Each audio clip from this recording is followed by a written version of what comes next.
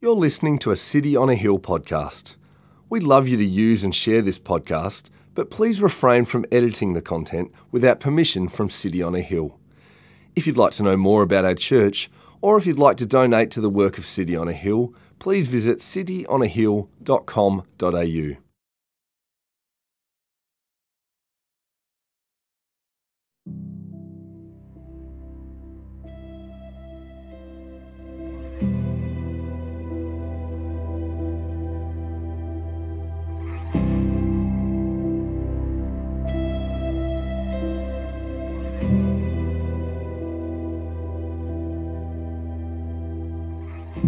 Soon afterward, he went to a town called Nain, and his disciples and a great crowd went with him. As he drew near to the gate of the town, behold, a man who had died was being carried out, the only son of his mother, and she was a widow, and a considerable crowd from the town was with her. And when the Lord saw her, he had compassion on her, and he said to her, "Do not weep." Then he came up and touched the bear, and the bear stood still, and he said, "Young man, I say to you, arise." And the dead man sat up and began to speak, and Jesus gave him to his mother. Fear seized them all, and they glorified God, saying, "A great prophet has arisen among us, and God has visited his people." And this report about him spread through the whole of Judea and all the surrounding country. This is the word of the Lord.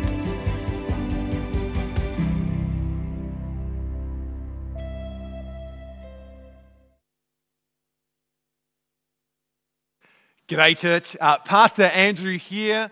This is the day that the Lord has made. Let's rejoice and be glad in it. And let's be glad as we come to God's word together now. And I'm going to pray that you would pray with me that as we open this word together, God would speak. And wherever we're at, whatever this week's like, we'd hear from God, our mighty Savior. Let's pray. Father, as we come to your word today, we thank you that you are alive, that this is the day that you have made, that you are on your throne. And as we open together your word, we pray that you would speak to us by the power of your Holy Spirit, that our hearts would be stirred and that our affections would be lifted towards you. And we pray this knowing that we can never try to manufacture it. This is something that only you give to us. So by your Spirit, do it in the name of Jesus. Amen. Well, church, what's your reaction to emotions? You know, those things like feelings. Let me give you a stereotype. Women love emotions and they love feelings and they love to talk about them, and men get uncomfortable. They look at the ground and they reach for the remote control. Now, that's obviously a massive stereotype, but I think it'd be true to say that in Australian society, maybe it's a legacy of our British background and the stiff upper lip, that we can be nervous about emotions. Don't get emotional, we say. We're taught in school, don't use emotive arguments. Use cold, hard facts. Why? Because, well, emotions are suspicious. They can't really be trusted. So a couple of questions for you. Question number one. Did Jesus have emotions and feelings? What do you think? Well, easy answer, Andrew. Of course he had emotions and feelings. Jesus was fully human, so of course he felt things. He had feelings and emotions. Well, second question for you. Does Jesus still have emotions now? Right now. Well, he's fully human in heaven, so yes, he must have emotions. Isn't it interesting that it's a harder one for us to answer, isn't it? Because sometimes I think we can imagine Jesus for 33 years on the earth, and we can imagine him then having emotions and feelings, but now he's gone up to heaven, and we kind of think, well, it's kind of different. Maybe he doesn't have emotions and feelings. But actually, the ancient heresy of Eutychianism said that Jesus was fully human, but now he's in heaven. He's not fully human anymore, and that's actually a heresy. Jesus continues to have feelings and emotions because he continues to be fully human. If you could reach out right now, and wouldn't this be amazing to do? If you could reach out into heaven, you could take Jesus' hand or you could hold his wrist. You would feel the heart pumping. You would feel the blood flowing through his veins. So yes, Jesus still has emotions. All right, one more question for you. Is Jesus more emotional than us, or is he less emotional? More emotional or less emotional? Now, let's go back to the stereotype. The women are, he's definitely more emotional than we are. And the men are, oh, no, Jesus is less emotional than we are. And again, it's the stereotype. And the reality is that the fall, by that I mean a human sin against God, has twisted our emotional response. It has made us, in some cases, sinfully over-emotional, and in other cases, sinfully under-emotional. Sometimes under-emotional particularly is a devastating one. Think of people going through a marriage breakup where there's just numbness. They no longer feel the tragedy of what is going on in their relationship. Or think of the emotional fatigue when we get yet another email about yet another crisis that's asking for our prayer and our finances. Or the emotional schizophrenia that we sometimes feel, where we can sob desperately over a football game where our team loses, or a movie that jerks our heartstrings, and yet we can be completely indifferent to the suffering and pain in the lives of those around us. So is Jesus more emotional than us, or is he less? Well, Jesus is the only perfectly human being since Adam. He is the only one fully untouched by the presence and the power of sin. So Jesus' emotions are completely, rightly focused in their expression and their intensity. But if we're going to answer that question, is he less emotional or more emotional? I think we'll see that he was more emotional in a true sense. And let's look at that together, because I think it's good for us to do, because like many men, if we're going to stick to the stereotypes, I can struggle with the intensity of emotion. I'll give you an example. The first funeral I ever did, I was working as a student minister in Melbourne, and it was the funeral of a Sri Lankan man who I had never met in my life. I didn't know any of his family, but it was a good opportunity to start learning how to conduct a funeral. And I did the preparation, and at the funeral, I was leading the funeral, and I heard the stories about this man's life, and I saw the grief that his death had caused in his family. And as I was leading that funeral, I became unexpectedly and overwhelmingly emotional. I was meant to be organizing the funeral and making sure it was all coming together, and yet all I could do was weep. I was weeping and crying, and I was meant to be running the funeral. It was an absolute mess, and in the end, I had to sit down. And after the funeral, I was devastated. I apologized to the family. I castigated myself for the way that I'd let everyone down. I apologized to the senior minister. But as I look back on that, I've come to see that maybe in that moment I experienced a more fully human emotion than I normally would in the face of grief and suffering and death. And to my surprise, the family were incredibly moved by my emotional shambles that had become their funeral service. In fact, I think probably more moved than in any other funeral I've done since, and I've done lots. So what would the emotion have looked like for Jesus as he was at a funeral? Would he have been over-emotional? Would he have been under-emotional? No, Jesus had pure, untouched emotions. And let's see what it looks like together as we come to this chapter in Luke chapter 7. Because the scene of today's encounter is a funeral. It takes place in a backwater, small little town in the middle of nowhere called Nain. Jesus and his followers, we're told a large crowd of disciples and onlookers are moving towards the gate of the town when a procession is coming out of the town. And we're told in verse 12 that as Jesus drew near to the gate of the town, behold, a man who had died was being carried out. The two crowds intersect for a moment, a crowd of followers of disciples coming in and a funeral procession coming out.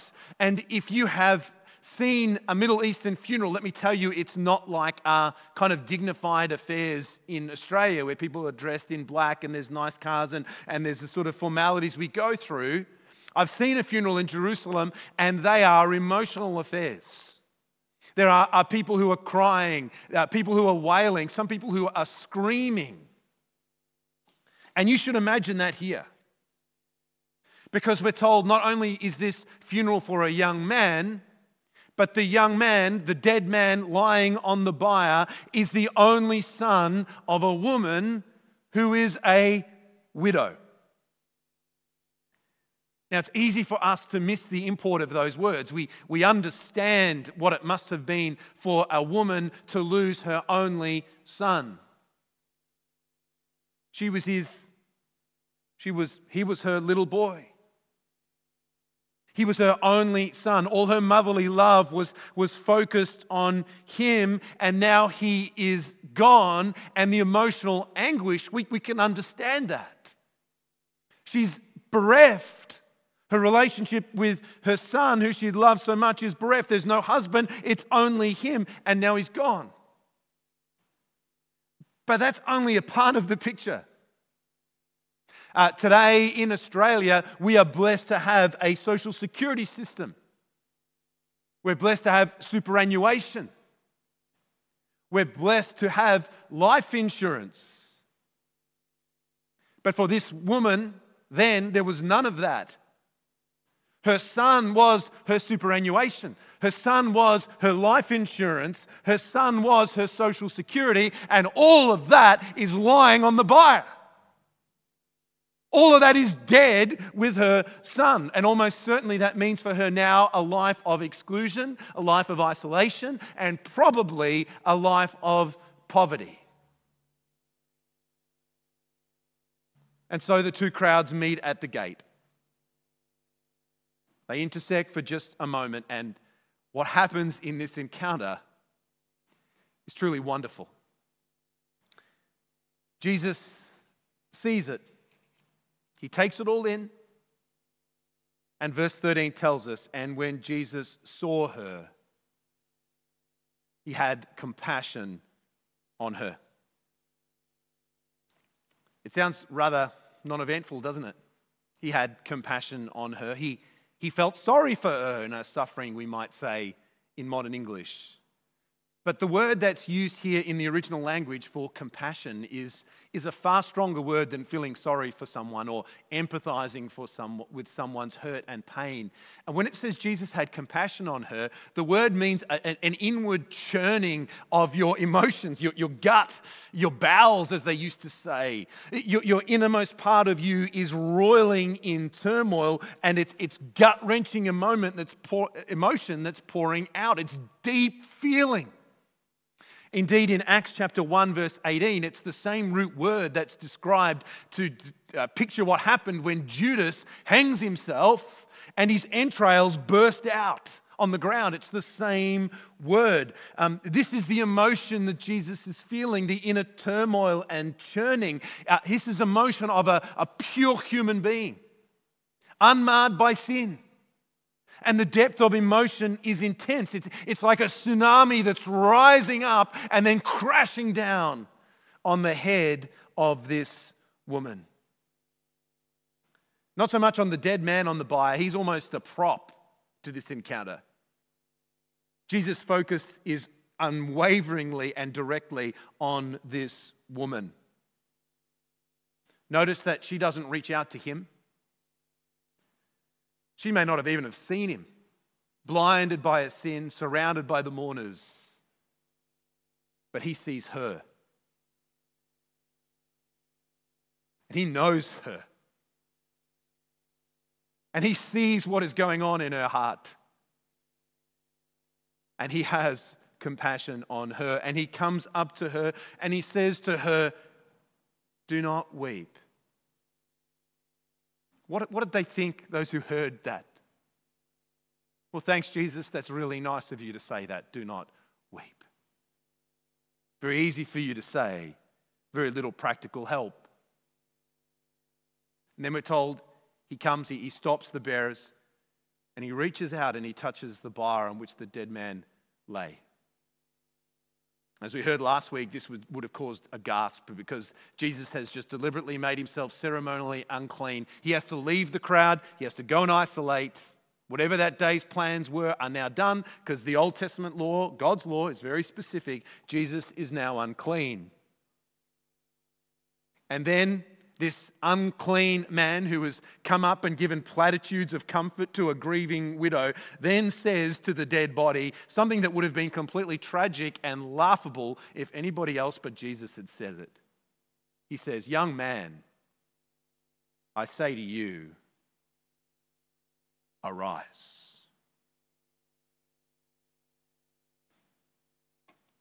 That day, as I did that funeral in Melbourne, I felt maybe a twinge of the compassion that God feels in the face of suffering and of death. But all I could do in that moment was weep with those who were weeping and mourn with those who were mourning. Jesus feels an overwhelming compassion. He feels an overwhelming emotion as he confronts this scene, this real life scene in real life people. But unlike me, who just had the power to weep, Jesus has got the power to do something about it. And he does something with a single command, arise. And then to everybody's shock, the young man sits up.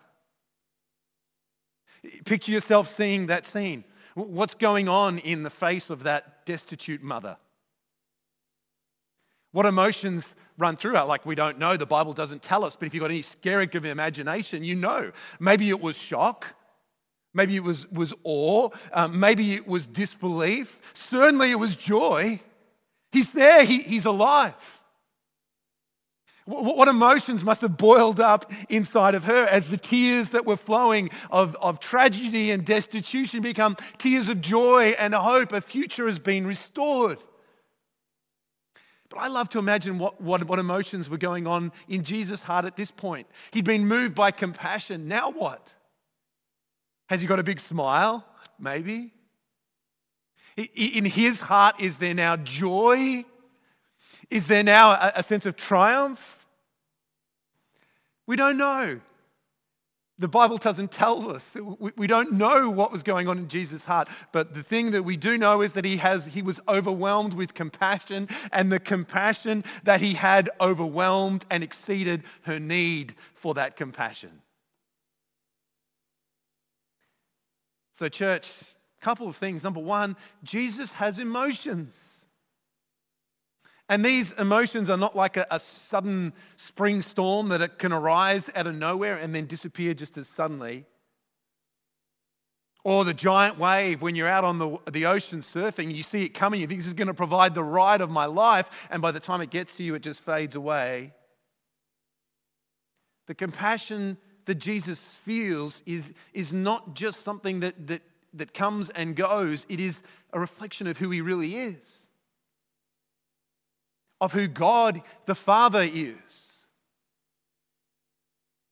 And as God the Son lives in the world, this is his bent compassion. This is the word that is used more often than any other to describe the Lord Jesus as he goes around in his life doing good. Jesus had compassion again and again in the encounters. We see that this is what moves the Son of God. It's steady and unwavering and overwhelming. Jesus felt emotion. He feels emotion now. And friends, he continues to feel emotion. And this bent of compassion didn't just go on there and then cease. It didn't go on there and be powerful and strong and then over the years waver away into nothing. It is poured out on you. The tsunami of God's compassion rises up above you and crashes down upon you. His heart still burns with compassion for you. And remember, once again, this woman did absolutely nothing to initiate this. Jesus initiated it. Jesus did all of it. So zoom out for a moment. Zoom out from the details of this scene and zoom out to think about what it means. Jesus has compassion on you because God the Father loves you. And before the creation of the world, before you had done anything right or wrong, before you were even knit together in your mother's womb, the Bible said that God's compassion was poured out on you. The Father's heart was moved to pity as He considered you, as He considered the way that your life would be lived, lost and without hope in the world. And He sent His only Son into the world who was moved by compassion to save you. The Scripture tells us that when you were still a sinner, that was when Christ died for you. When you could do nothing to contribute to anything, God showed His compassion in sending His Son who died for you. The compassion of God is in Jesus Christ is poured out on you. And think about that. As Jesus just didn't feel emotion, He acted on emotion, and He did something far greater than He did for the woman of Nain. Just raising her son, that was an amazing gift. It was costless for Jesus in one sense. He touched and He said, "Arise." But God, when you were still sinful, would send His Son to die for you, and that would require costly action, not just an easy word. And this is who Jesus still is. Sometimes I think in our theological camp, we tend to think about what's going on in the cross, in the atonement, and we think of it, it's easy to think of it in dry theological terms. We can say, oh, Jesus is fulfilling the atonement. Jesus is satisfying the wrath of God. Jesus is pulling together all the loose ends of our systematic theology, and we can forget what He actually felt. And what did He feel? Well, I tell you that Jesus, who was moved by compassion when He saw the destitution of the widow of Nain, was moved by a compassion for a world that was lost. He was in His heart was churning emotion. And let me tell you that the nails didn't hold Him there on the cross. Nails couldn't hold the Son of God. Compassion held Him. Compassion for the world that was lost could hold Him on the cross to the very end until He would say, "It is finished." This is who Jesus is. This is who He was, this is who He is, and friends, this is who He will be through all eternity. The Son of God, Jesus, flesh in heaven, right now stands at the Father's side, and He pleads for you, and His heart is moved by compassion for you and for me. And His compassion results in actions. Arise, He says. So zoom out. And now zoom right back in. Right back into your world right now. Jesus feels compassion for you. In all of our brokenness, in all of our suffering, He doesn't just tolerate our weakness. He doesn't just kind of bear with us because He's got to, because He won us on the cross, like a present we get at Christmas that we didn't really want, but we can't re-gift it. We are God's precious possession. We are united in Christ, and His emotions and His passions for you are overwhelming. The tsunami still rises over you this day. It still breaks down upon you, crashes upon you in mercy and compassion. But I hear you say, Andrew, that's all so wonderful. But where was my miracle? Where was my moment when I was like the widow of Nain?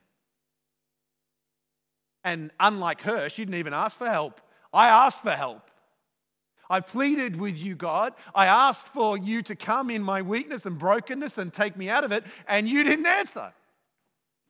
So good on you for helping that widow long ago, but where were you when I needed you? Where was my miracle, Jesus? And I say to you, I don't know. I don't know why he didn't do what he could have done in that moment of your need. And maybe you feel it right now and you feel that God is distant. And you say, well, where's my miracle now? Where's the total life-changing transformation that could happen in this instant? Because God, if you're God, you've got the power to do it. Why don't you? My answer is, I don't know. I don't know why Jesus doesn't take away all of the pain like he did with the widow of Nain. But I do know that this is still my Jesus. And he's your Jesus. If you have been saved by his gift on the cross, if you've been saved by his blood, the Bible says that's the hard thing. It's already done. Your spiritual death has been transformed into eternal, overwhelming life. That's the hard thing. Do you not think he won't do the easy thing as well? Do you not think that he will reach out to you in your brokenness and your weakness? He's got the power to. He can stop it with a word. He might not have done so yet, but one day he will. Because you know, the compassion that flowed out on behalf of that dear woman was amazing, but it was very transient, wasn't it? In terms of her life, it was overwhelming, but in terms of history, it was transient. Jesus performed a resuscitation, a bringing back to life of a dead young man. And he gave him back to his mother in that beautiful moment, but it was transient. That young man died. That widow has been dead for thousands of years. It was just a brief act of mercy and compassion, but it's long gone. But it points forward to what Jesus is going to do as he's moved by his compassion. That Jesus is going to go to the cross, that Jesus is going to deal with spiritual death as well as physical death. But it points even further forward than the cross. It points to the consummation of all things. Do you know that there will come a moment, if you're a Christian, when Jesus will reach and touch the bier on which you lie, and he will say, arise. Do you know that the ears that you listen to this right now with, and the eyes that you see right now with, will hear and will see those things? And in that moment, when he says arise, you will arise. And your eyes will open, and in that moment, your heart will be flooded with the full gamut of true, real, purely human emotion. In that moment, you will be fully human as you've never been fully human before, and you will feel the same emotions that the Lord Jesus feels in all of their strength and beauty. You'll feel the joy of Jesus' love and relationship with his Father. You'll feel the wonder of day after day of pure, sweet pleasure. The psalmist says, at your right hand are pleasures forevermore. In that moment when the Lord Jesus says, arise to you, he takes you by the hand, as he did to that other young girl, the daughter of Jairus, and raises her up. You will feel and know the true emotions that now are just a shadow. You will feel what it is to be fully human. And I love it how C.S. Lewis, the author, puts this, and he talks in that moment that the compassion of God outworked in raising you spiritually and physically from the dead will then work backwards throughout all the brokenness and suffering of your life. The griefs and the pains and the disillusionment and the loss and the tragedies will all be overwhelmed by the tsunami of emotions of joy and beauty and wonder. This is what it means that the Lord Jesus has compassion. And we need to hear this, don't we? Don't we need to hear that his heart has moved compassion for us in the world in which we live right now?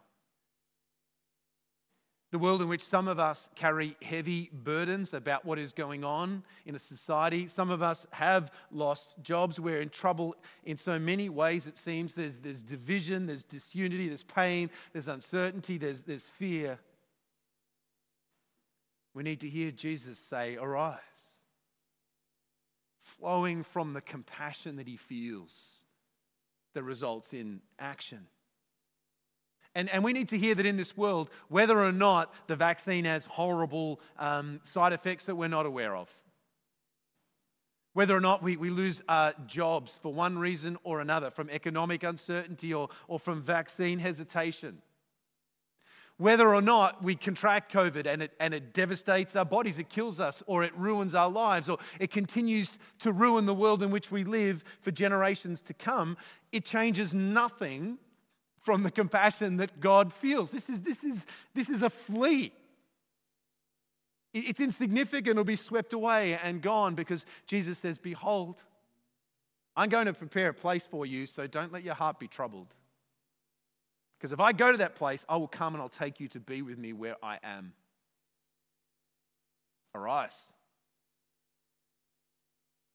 So as we stand in the midst of this brokenness, and as we feel these emotions, these are emotions that are natural and are good and actually are right. But don't become caught up in them. Don't look inwardly and only see these things right now. This text would say to us that soon Jesus will say, "Arise." His compassion is in us now.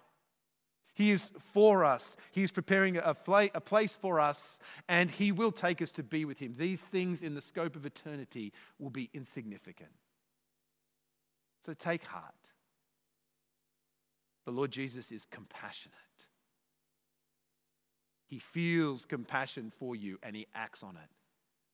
And church, let's, as we are transformed by the fullness of the Holy Spirit dwelling in us, let's also show compassion to those who are suffering. In a sense, we, like Jesus, can look at the situations of those around us, and we can leave our own situation and we can look out, and we can and should feel the compassion that he felt for a world that was lost, for a world that is hopeless, for a world that lives only for now. And so coronavirus takes away everything, and it's devastating when we are here as temporary residents. Coronavirus can't touch us.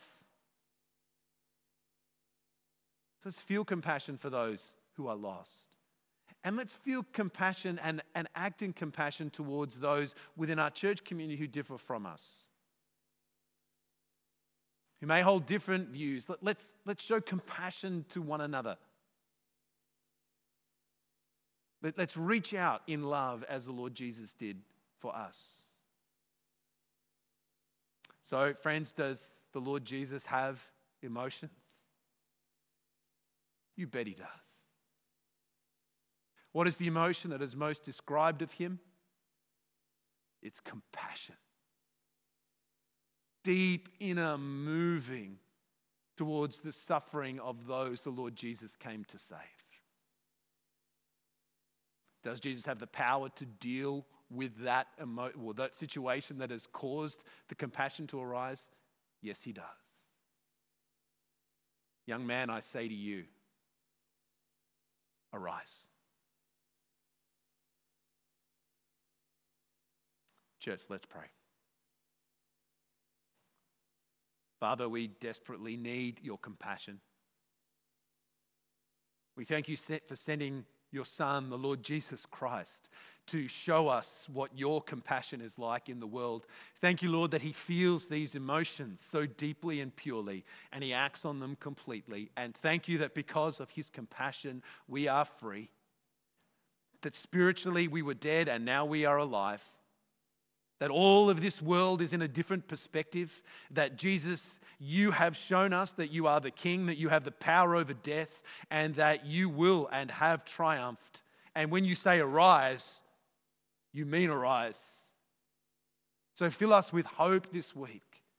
Fill us with the compassion of God and help us, Lord, to show that compassion to the world in which we live, which needs it so desperately. Help us to do this for the sake and for the glory of Jesus, our Saviour. Amen. Thank you for listening to our podcast. If you'd like to know more about our church, or if you'd like to donate to the work of City on a Hill, please visit cityonahill.com.au.